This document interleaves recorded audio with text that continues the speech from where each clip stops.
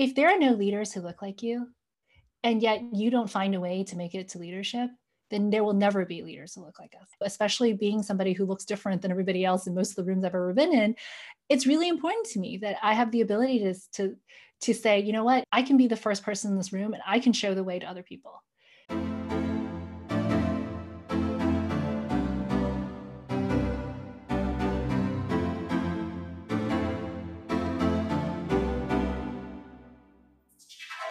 Hey everyone, this is Jay. And this is Angie. And welcome to another episode of Across the Lines, a place where we have candid and vulnerable conversations with Pan-Asian American leaders about identity, work, and the confluence of the two.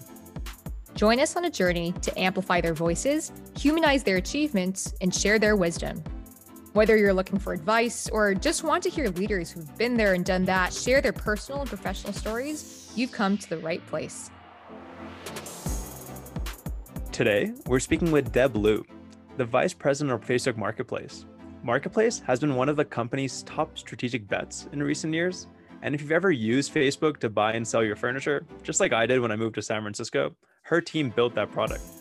She also co-founded Women in Product, which has more than 20,000 members in 27 countries, and also currently serves as a board member at Intuit. Previously, she was at PayPal, eBay, and the Boston Consulting Group. In this episode, we speak with Deb about growing up as one of the few Asian Americans in South Carolina, choosing when to break expectations to advance in your career, and why what got you to where you are won't take you to where you want to go. Right before we get into the podcast, just had one quick update. As of last week, Deb was actually announced as the new CEO of Ancestry.com. After almost 12 years at Facebook, she'll be taking over this role, and we can't be more excited for her. Deb, thank you so much for joining us today. A question that Jay and I have been teeing off all these episodes with is asking our guests what their favorite food was growing up, their favorite dish that their family made, or maybe a restaurant that was really meaningful to them. What was that for you? You know, it's funny. I was thinking about this. And there's something my parents used to make. And, we lived in a small town in the Deep South, so in South Carolina. And there were like maybe a few thousand people in our town. And it was kind of maybe 20, 30 miles away from Charleston. And I just remember we never had Asian food. Like there were a few Chinese restaurants. I worked in a Chinese restaurant growing up a little bit, but, there was just no place to buy Asian food. And so my mom used to make these bao, steamed buns. And she put chicken meat in it or pork meat in it, and then she would steam them. And the reason this, as I was thinking about my food memory, was that I used to bring those to school, and I used to get teased for it so badly because people are like, "You're eating raw bread," because in America you bake the bread, it's brown, but they've never had steamed buns. It's not a thing here, and so you're eating a white bread with like meat inside, and everyone's like, "Why are you eating raw bread?" But it also reminded me of how important that was as a part of my childhood, that, it was something that we had to make by hand. We didn't have grocery stores where now down the street you can buy this. And it was something really special to me. It was special because, something my grandmother had made. And so it reminded me that even being in a small town, that you could bring your food traditions with you. And to this day, I still make steamed breads with my kids sometimes, and it's way more work than going down to the 99 Ranch, I have to say. However, I do think that it's a reminder that, making something by hand in that kind of special memory, even though I was teased for it, reminded me of where I came from and where my family was from. I would love to hear a little bit more about that upbringing in South Carolina. That is not something that is necessarily common coming from an Asian background, growing up in a place like that. And I'm curious also how and when you got to the deeper appreciation for this food and for this culture. Was that when you were a kid as well, or did that kind of come as you grew up? I was actually born in New York, in Queens, New York. So if you've ever seen Coming to America, that's where he went. And Queens was a very multi-ethnic place, lots of immigrants from all over the world. My parents had a house there. My aunt and uncle lived the next street. We had relatives everywhere. And, when I was 6, my dad decided we were going to move to South Carolina. And I didn't really understand why. And I was so resentful for so many years as to why. It turns out it was because he was discriminated against at work, and they would not honor his engineering title. So they kept him on the technician band. They basically felt like, he was never going to be recognized as an engineer. And so he applied to the US government. There's much less discrimination because government actually has everything kind of locked in how they set titles and compensation. And he found a job, and they placed him in South Carolina. a state we had never been to and knew nothing about. And I just remember us going to this strange place where there were no Asian people. I actually looked it up recently, and there was, at the time when I was growing up, it was less than 1% Asian. And so I grew up in a town where I was, for many people, the first Asian person they'd ever seen.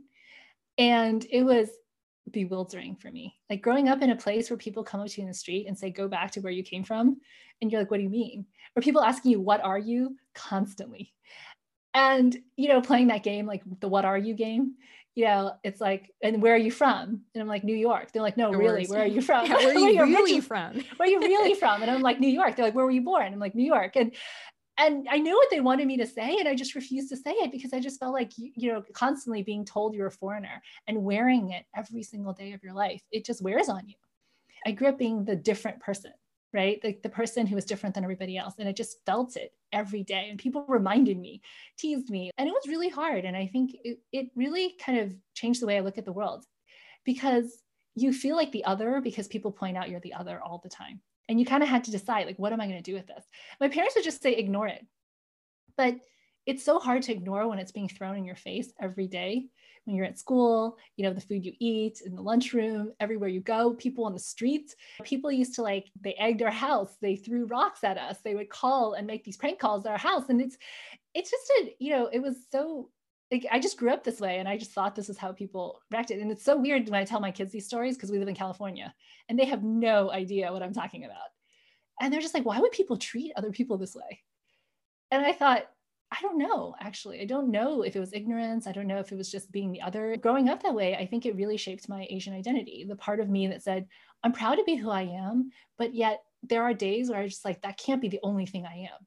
When do you feel like you truly became really comfortable in your own skin? Because I'm sure going through all this, I'm sure that instilled a pretty strong need to blend in and assimilate and do anything to curtail these kinds of attacks against you that were just so unwarranted.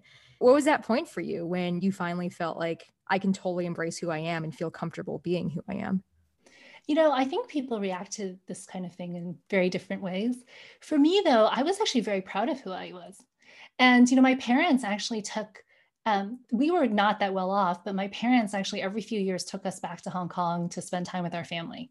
They took us different places in the world. And so, and plane tickets were really expensive. And so it would take them years to save up enough money for us to fly to see my relatives in different parts of the world. And I realized that I could see a totally different world that none of these people that I lived with could ever see, a place where I fit in. Although they did make fun of my American accent in Cantonese, I think it was incredible to see like a world where you said, wow, I'm not the different person. And I realized that helped me, even though, it was really hard. It reminded me that I could see a world that maybe they couldn't see, and that it was okay. And I kept reminding myself that I should be proud to be an Asian American, because I had, all of the best of being an American and all the best of being Asian American as well. And that I could have a heritage that I was really proud of and I knew about. And so I always reminded myself of that. And that helps ground me for so long. It's something that going back home for me to India is something that I feel similar as well. Like everybody kind of looks like me. I can fit in a little bit more. I don't speak the language. And so sometimes people make fun of me even more over there because I can't speak Hindi. Or I don't know if that necessarily happened with you.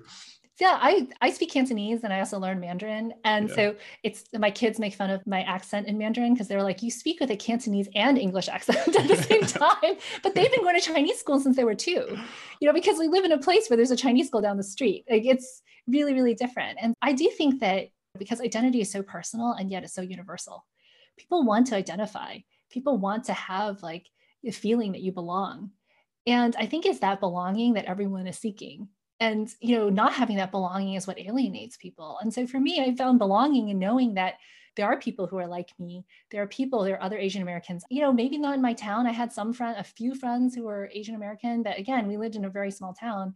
And so I think it helped me kind of get through to know that there is a place for me.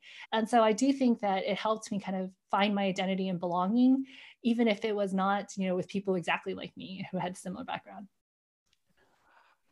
How did this background then help educate how you would speak to your children about the types of environments that they're growing up in? You mentioned that it was very different than the environment that you grew up in, But how did these lessons that you were learning growing up, visiting back at home, getting this sense of identity stronger for yourself, how did that end up then being shown to your children?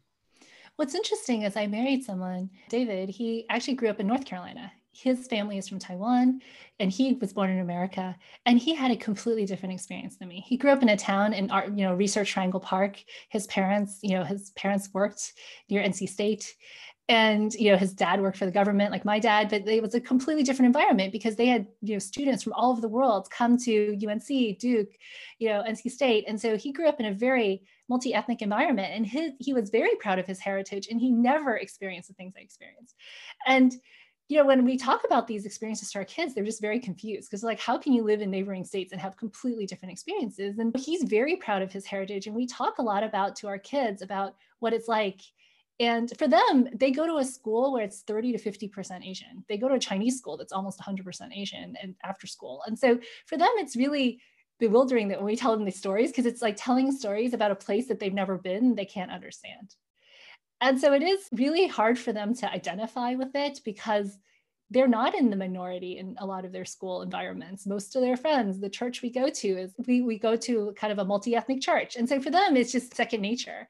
And that's what I want for them in a lot of ways. I want them to not have people focus on their race as the only thing about them.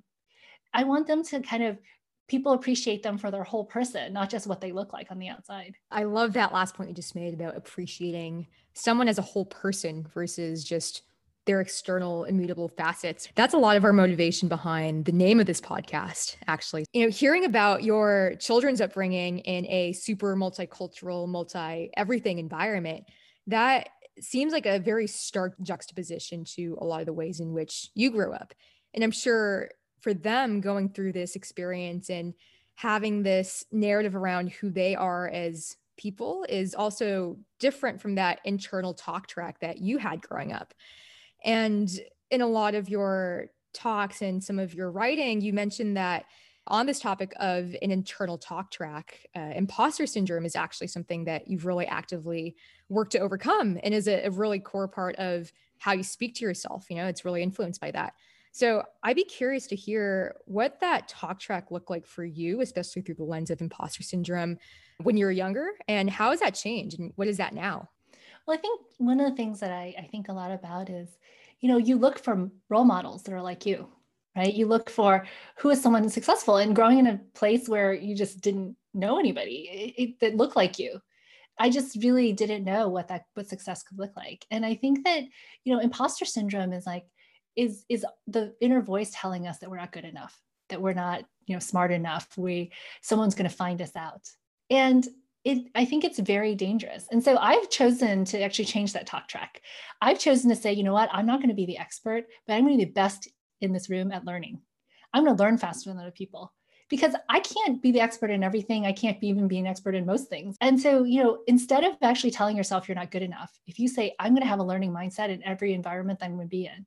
And that is something which I think, especially being somebody who looks different than everybody else in most of the rooms I've ever been in, it's really important to me that I have the ability to say, you know what, it's okay that no one looks like me. It's okay that people don't sound like me. I can be the first person in this room and I can show the way to other people, because otherwise you can let that crush you. And instead of letting that crush you and letting that be your Achilles heel, what if you allowed that to be, it's like the stumbling block versus the stepping stone. Imposter syndrome can be your stumbling block. You could just basically allow it to be the thing that keeps you from being successful. Or that same rock can be a stepping stone towards where you want to go. And so I've chosen to say, you know what, I don't know everything, but I'm going to be better at learning it. And I'm going to adapt information and I'm going to move faster than anybody else. And that's what my superpower is going to be. And, it's actually served me well over the years. This reminds me of another lecture that we'll be putting in the show notes, which is one of the speeches you made in one of your Women in Product conversations. And one of the things you said there, the difference between perceiving things as a stumbling block versus a stepping stone. You mentioned in the Women in Product context that people need to conform in the system of oppression to be able to beat the system of oppression. The way I think about it is this way, which is if there are no leaders who look like you, and yet you don't find a way to make it to leadership, then there will never be leaders who look like us. And so, I remember once I wrote this note about, and I shared it about, the lack of Asian American leadership and how I've chosen to conform to certain things that people expected me. And someone wrote me back who I really trust and I really care about. And their feedback was, this smacks of assimilation. And I sat on that comment for a long time and I debated whether to post that note. It ended up getting published in courts if you want to read it. It's about finding my voice as an Asian American leader. But the thing that I sat on that quote because she said the one thing to an Asian American that is literally our kryptonite, right? Which is you're just assimilate. You're trying to be someone you're not. And then I wrote something back to her and I said, thank you for your feedback. I mean, she gave me incredible notes on that note and actually it helped me a ton. And I said, but I choose not to think about it as assimilation. I choose to think about it as adaptation. Because assimilation is like becoming someone else. Adaptation is choosing what you change to be a part of something that you believe in. And those are different things. Assimilation is like giving up yourself. And I'm not choosing to give up myself. I am choosing to do something which will help benefit my entire community. And so, like I grew up in a collective society, right? Like my parents are basically the kinds of things that they taught me was keep your head down, work really hard, the typical things like study hard and do well in school, don't raise your hand and speak up too much. That's not what the style of leadership in America looks like. That's not when people look at that, they're like, that's a leader. What they look for is someone who's willing to speak the hard things, to speak up and to tell the truth to power, to like influence. And it was an anathema to everything I learned growing up. And it took me a long time to kind of unprogram from the thing that I learned growing up to the thing that has helped me be successful in the workplace. And if that's assimilation, I said, look, I don't treat it as that because I still have the lessons my parents taught me. I still have the things that I care about from that, but I choose to adapt to what the expectations are as well. And we can change the system if more people look. If we have diverse leaders from across different places, that gives us more opportunity to see leadership look different ways.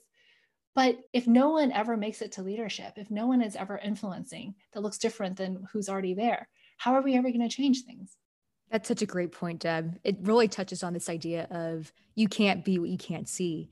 And I think it also touches on, it's kind of this seeming dichotomy between play the game and beat the game versus exit the game and build your own rules, build your own game. And in my mind, it always felt like very like mutually exclusive ways to go about this issue you're talking about, right? Of getting more Asian American representation in leadership and having that visibility. But what I'm hearing from what you're saying is almost a potential middle ground in that, where you're playing within the rules of the game, but you're also trying to recraft the rules of the game and build your own court. I'm not sure if these analogies are really making sense here, but how do you think about that? This idea of playing by the game and beating the game versus remaking the game once you're up on top? Well, I'll use this study that came out in the Harvard Business Review where they said this is about women and men, but I think it's applicable to Asian Americans as well. It's, men are seen as leaders if they're competent, and women are seen as leaders when they're competent and warm. And they looked at the study and so they said women just have this extra requirement of having to be warm. Now, there are a certain number of women who are born warm, and that's incredible for them, and they have a leg up. I was not one of those women. I was not a particular warm person. I had to decide, like, what do I do with this information? And I knew that the fact that I wasn't warm was a barrier between relationships between me and other people, that I struggled to have trusting relationships with people at work because I just was more transactional. And I would get this feedback over and over, and I just could not figure it out. I'm like, this is really unfair. And when I saw the study, I was like, this is exactly the problem. Was people expected me to be warm. They don't expect men to be warm. Apparently, this is not a thing. And I kind of had to decide, like, do I adapt to this or not? It took me a long time to really understand that, is it fair? Absolutely not. Is it fair that women have this extra requirement? No. However, I could choose to say, you know what, I'm just not going to do it. Or I can choose to understand what is behind it, which is, people just have expectations of women that they have to act a certain way. And every time you break expectations, there's a cost. And you have to choose when you're going to break those expectations. And as an Asian woman, doubly, you're expected to be warm and sweet and graceful and all these things. And I remember my mom told me once, she's like, I pray that you and your sister will be the word in Mandarin is wenrou, which is kind of a gracious, graceful, kind of demure woman. And I was like, Mom, you're not at all Wenro. Yeah, at all. Like she's like very powerful. I mean, she came to America with nothing by herself, and she like built a life here without her family and didn't go home for many, many years because she couldn't afford it. And, I said, you moved with my dad to a town where you knew nobody and you basically like started a new life. And what do you mean? Like she, at one point we didn't have money. She like drove a school bus. She drove our school bus so that, we could make enough money. She worked in a fast food restaurant. This is somebody who's like, she has a college education. And she's like, look, that's what you needed. So I'm like, you're one of the most fierce women I know. Why would you want that of me? And she said, because that's what women are expected to be. And it really baffled me because my grandmother's an incredible woman who also is not. And so I think a lot about that. And I think about how even expectations among my own mother and my grandmother, who neither are two of the most fierce women I know, are to be a demure Asian woman. And I was like, that's crazy. And so I do understand that, though, is that we have these expectations in the back of our heads and we judge other people based on them and people are judging us based on them. I wish we could break those expectations. I wish we did not have this extra requirement. But in choosing to not adapt to it, I can choose not to be seen as a leader, or I can choose to adapt to it. And I've chosen to adapt to it. I've chosen to understand what people are looking for. I don't fake it. Someone asked me, do you feel like you're wearing a mask all the time? And I'm like, no, not at all. I've actually learned what warmth really is and what people are looking for. And so I think there's a huge difference between those two things. And to that point, a lot of these stereotypes around who someone should be, especially as an Asian American woman, that carries over into the workplace as well. Unfortunately, the way people are, just like their brains are almost pre-wired to absorb some of these stereotypes that they've been brought up with in popular culture. And it's almost like, to your point, a double bind, where if you are conforming to expectations and being that demure woman in the background who's behind the scenes and, putting her head down and working hard, that's not the definition of leadership that is widely accepted.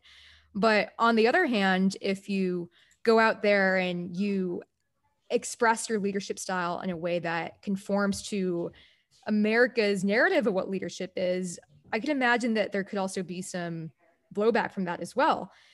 And you made a really interesting point of you choose when you break those expectations strategically. Could you tell us a bit about how you go through that decision-making process of when you should step out of line and out of people's expectations to be yourself and when you choose to hold back a bit? Yeah, I think that the hard part about this is, every time you break an expectation, there's a cost. I think you're right about the double bind. I think a lot of women and minorities in this country face like these unspoken expectations, and you kind of have to decide. But the problem is, if you don't decide, it's decided for you. If you don't choose, you're choosing. You're just choosing the defaults. So one thing I knew, for example, was being a mom. As you can tell, I have lots of kids in the house. One of the things that's really important is you read about maternal bias. It's a huge issue, right? That people think that mothers are less competent. They're less likely to get hired. They're actually, if they're hired, offer less money because people think that as a mom, you can't be a great mom and a great worker at the same time. And when I joined Facebook, the weird part was, we friended everybody after meetings, right? So, and I had to decide, was I going to post about my kids anymore? And I decided that, the thing that was going to be different was that I am going to lean into who I was, which was, this is an important part of me. And if people judge me negatively for it, that's okay. But a really weird thing happened, which was I used to post what my kids said in this hashtag mommy school. And then I eventually created a comic strip called Mommy School, which is actually funny things my kids said over the years. And, people actually would come up to me in meetings and they would meet me for the first time. Like, by the way, I saw your post. It was incredible. I love your mommy school stuff. And these are people without kids. And I thought that they would actually judge me super negatively, but actually it was actually a cultural touchstone that they could relate to me. And they used it as a way of opening the door to actually have a relationship with me. And so in some ways I turned the choice on its head where I thought that, well, I'm going to choose to do this. I know there's a cost, but actually it's been a huge benefit because it became a thing that people talk to me about all the time. Like when I have kids, I'm going to definitely put that into use. Oh, I can't wait to, read this with my husband. And I thought that was really incredible. And so sometimes it's not a zero-sum game like you think it is, that there's just a cost for a choice, that sometimes things work out very differently, where actually choosing something I knew could be really damaging to my career actually turned out to be really beneficial. I think one thing that's been interesting to hear you speak about, Deb, is this idea of like internal narratives. One thing that I wanted to follow up on was the background that your mom had coming here as like on her own and being someone who's like driving a bus to be able to make things kind of work. I'm misinterpreting so that. my dad was here too. It's just, I was here too. But my dad also came with nothing by himself to America. And, they met each other here, and they had to do a lot of things to make ends meet, to pay the mortgage, and a lot of things that you could never have imagined, How has that sunk in for you, being someone who comes from like a second generation immigrant, and then you get to a point, especially for yourself, where you're working at one of the largest companies in the world, and you reflect back on your childhood, and that wasn't really even close to what that upbringing was like. Has there been any like level of disorientation between what it was like as a kid and speaking to your parents about some of the challenges that they had to go through to make ends meet, and then now kind of like how you've ended up just not even that long from that time period? Yeah, I mean, I hear a lot of stories about when they first came to America, and how, my dad said he used to eat rice with milk because there was just not enough money for meat or food, right? And you think about that and how far away from that we are today. Like, we live in a house in Silicon Valley, and we have such opportunity.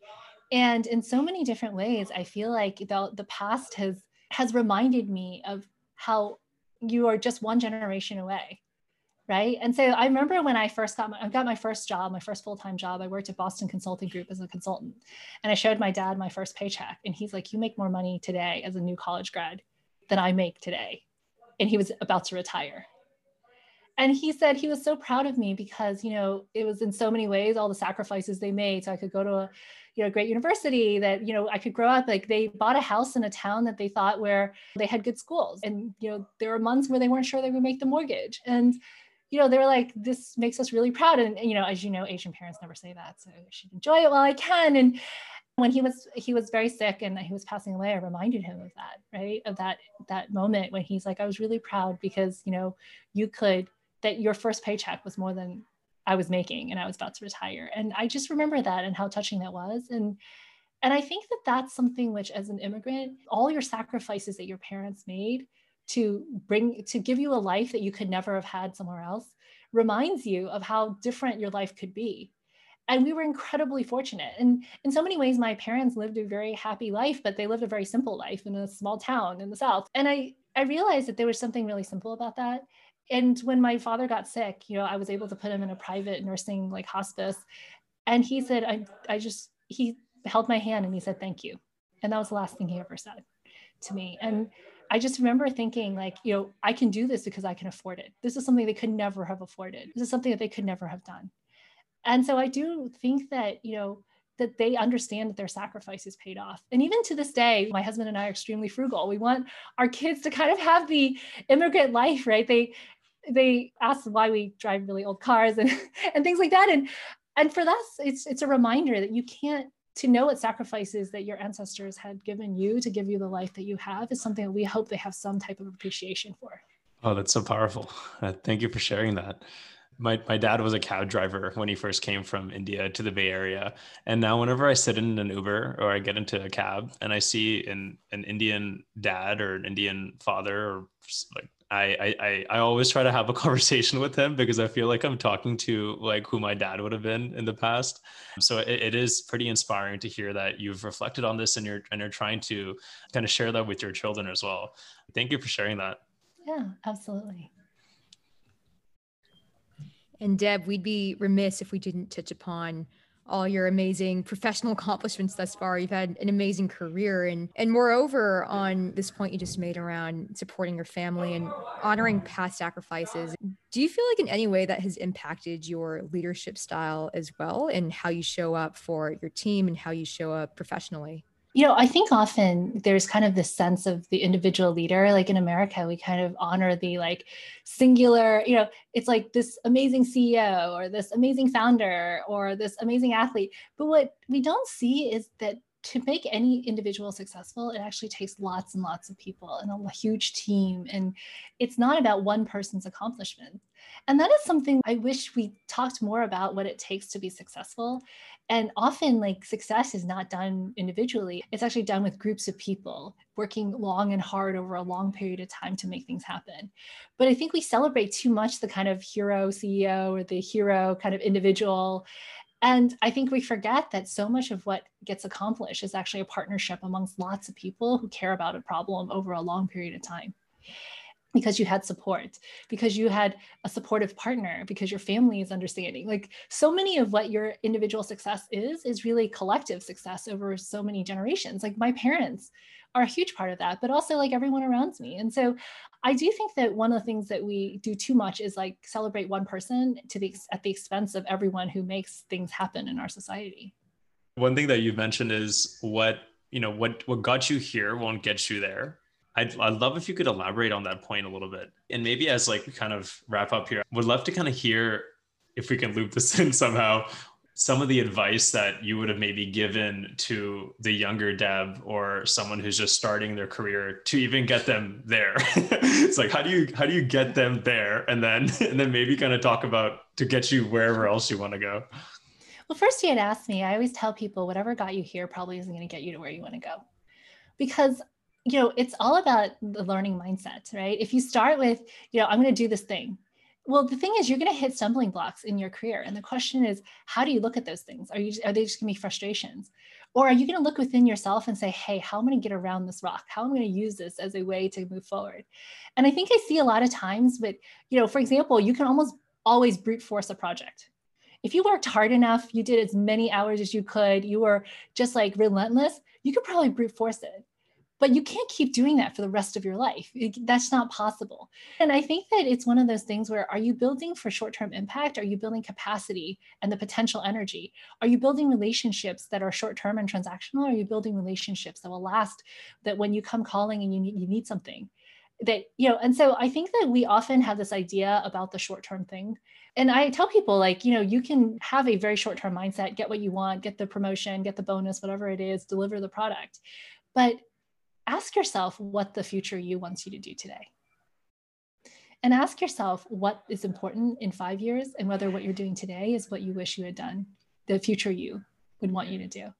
And that really changes people's perspectives, not just the future you at the end of your life. I think for people, it's just too far away, but actually saying 2 years from now, like, what decision do you wish you had made today? 5 years from now, what decision do you wish you had made today? And will you look upon that with regret?